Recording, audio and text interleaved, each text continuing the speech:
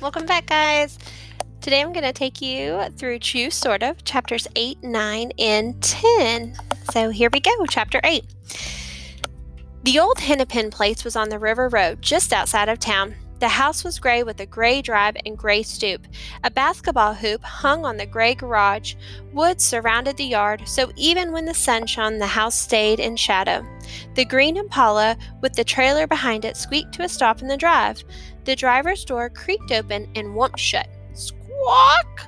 Then thump went the passenger side. The man opened up the house. Ferris Boyd opened the trailer. They carried their things inside without a word between them. The birds were talking, though. They were everywhere, chirping and chattering like the welcome wagon on wings. It was almost dusk when they were done. The man went into the house and a light came on in the back of it. Ferris Boyd reached into the trunk of the green Impala. She pulled out a backpack and an old basketball. She shuffled up the drive.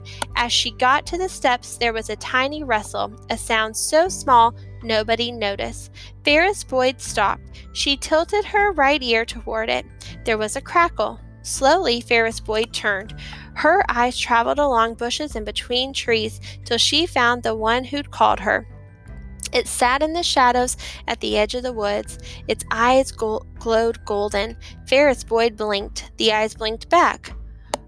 Meow, it wondered, and Ferris Boyd answered without saying a word. It flicked its tail twice. All right. The girl went into the house. In a minute, she was on the stoop again. She set a bowl in the grass. She sat on the steps and waited. As the creature crept down the lawn, the girl stayed still. When it put its head in the bowl, she didn't move. When it was finished, it walked past her, bumping her shins with its body. Ferris Boyd raised one hand so her fingers brushed its back, and it purred. It ran across the lawn and stopped at the edge of the brush. The tail flicked twice. Good night. Ferris Boyd nodded. Then the black cat disappeared in the darkness. The pale, skinny girl slipped into the house. A light came on in the upstairs window. Chapter 9. At dinner, Deli was still thinking about her present, but now there was no smiling. Now, instead of hoping for a puppy or a magic wand to make Galveston disappear, she was wondering, was the tingle just teasing me? And worse, will anything good ever happen to me again? It felt bad, the kind of bad she need a fight to forget. Clarice was occupied with other things. It wasn't that she forgot about the present, but with Montana dogging her, "Ma, I need money for my date," and Tallahassee begging, "Can I stay at Fern Teeter's, please?" There was no room to remember. "Ma, we need more beans," RB announced. While Clarice was up filling the bowl, Galveston quit chewing her potatoes to chew on Deli. "So," she snipped at her, "where's that present? Is it in the garage, or does Verena have it locked up?" The other children held their breath. Dallas and Tallahassee got ready to squeeze, but Deli stared at her plate like she hadn't heard a word. The others sighed and went back to their food, and Deli was flying across the table. She was gone before Dallas and Tallahassee could touch her. She landed on Galveston's chest and got her right by the hair. She was yanking it left and right like it was the reins on a bucking bronco.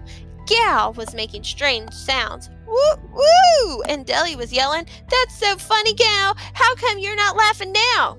Clarice got to them first. "Let go!" she hollered as she pried off the tiny, terrible fingers.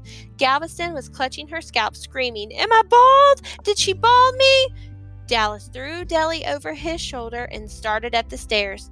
"Galveston!" she howled. "You stay in your room till I tell you," Clarice shouted after her. "Roar, roar, roar," Deli growled.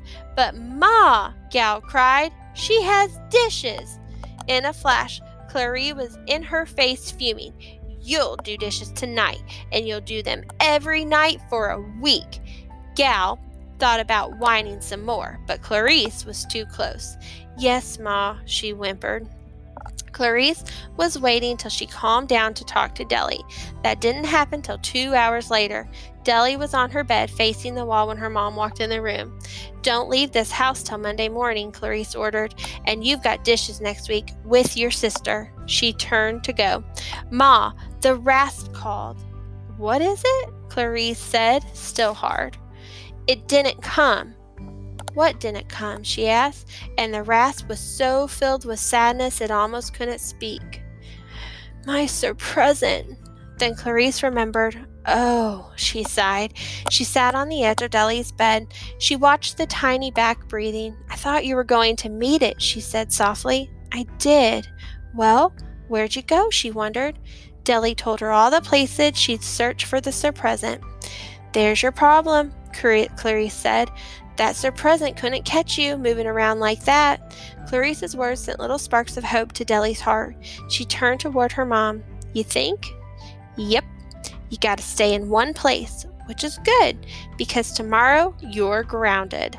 But Deli needed more than that to get her hope back. "Ma, are you sure?"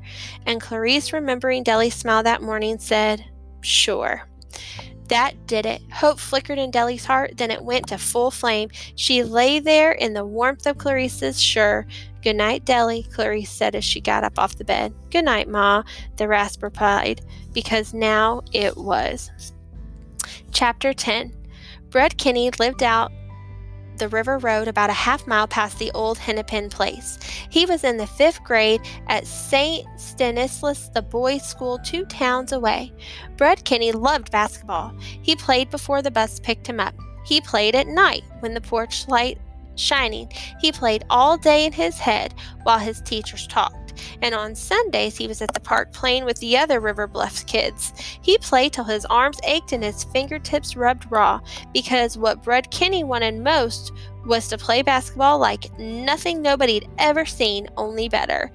Brud's 2 front teeth were fake. They glowed white in the light.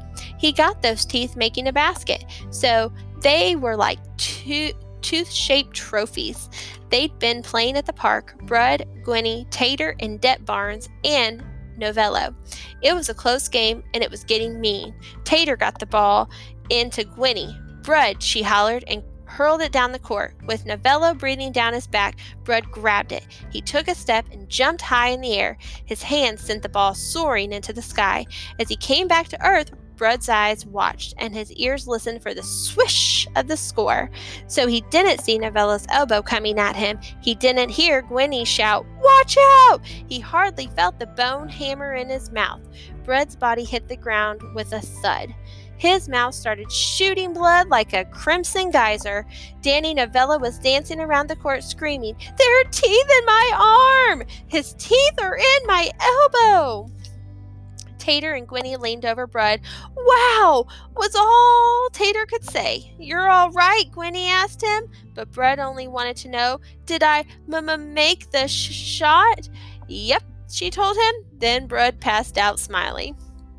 Thanks for joining me today, guys. I'll see y'all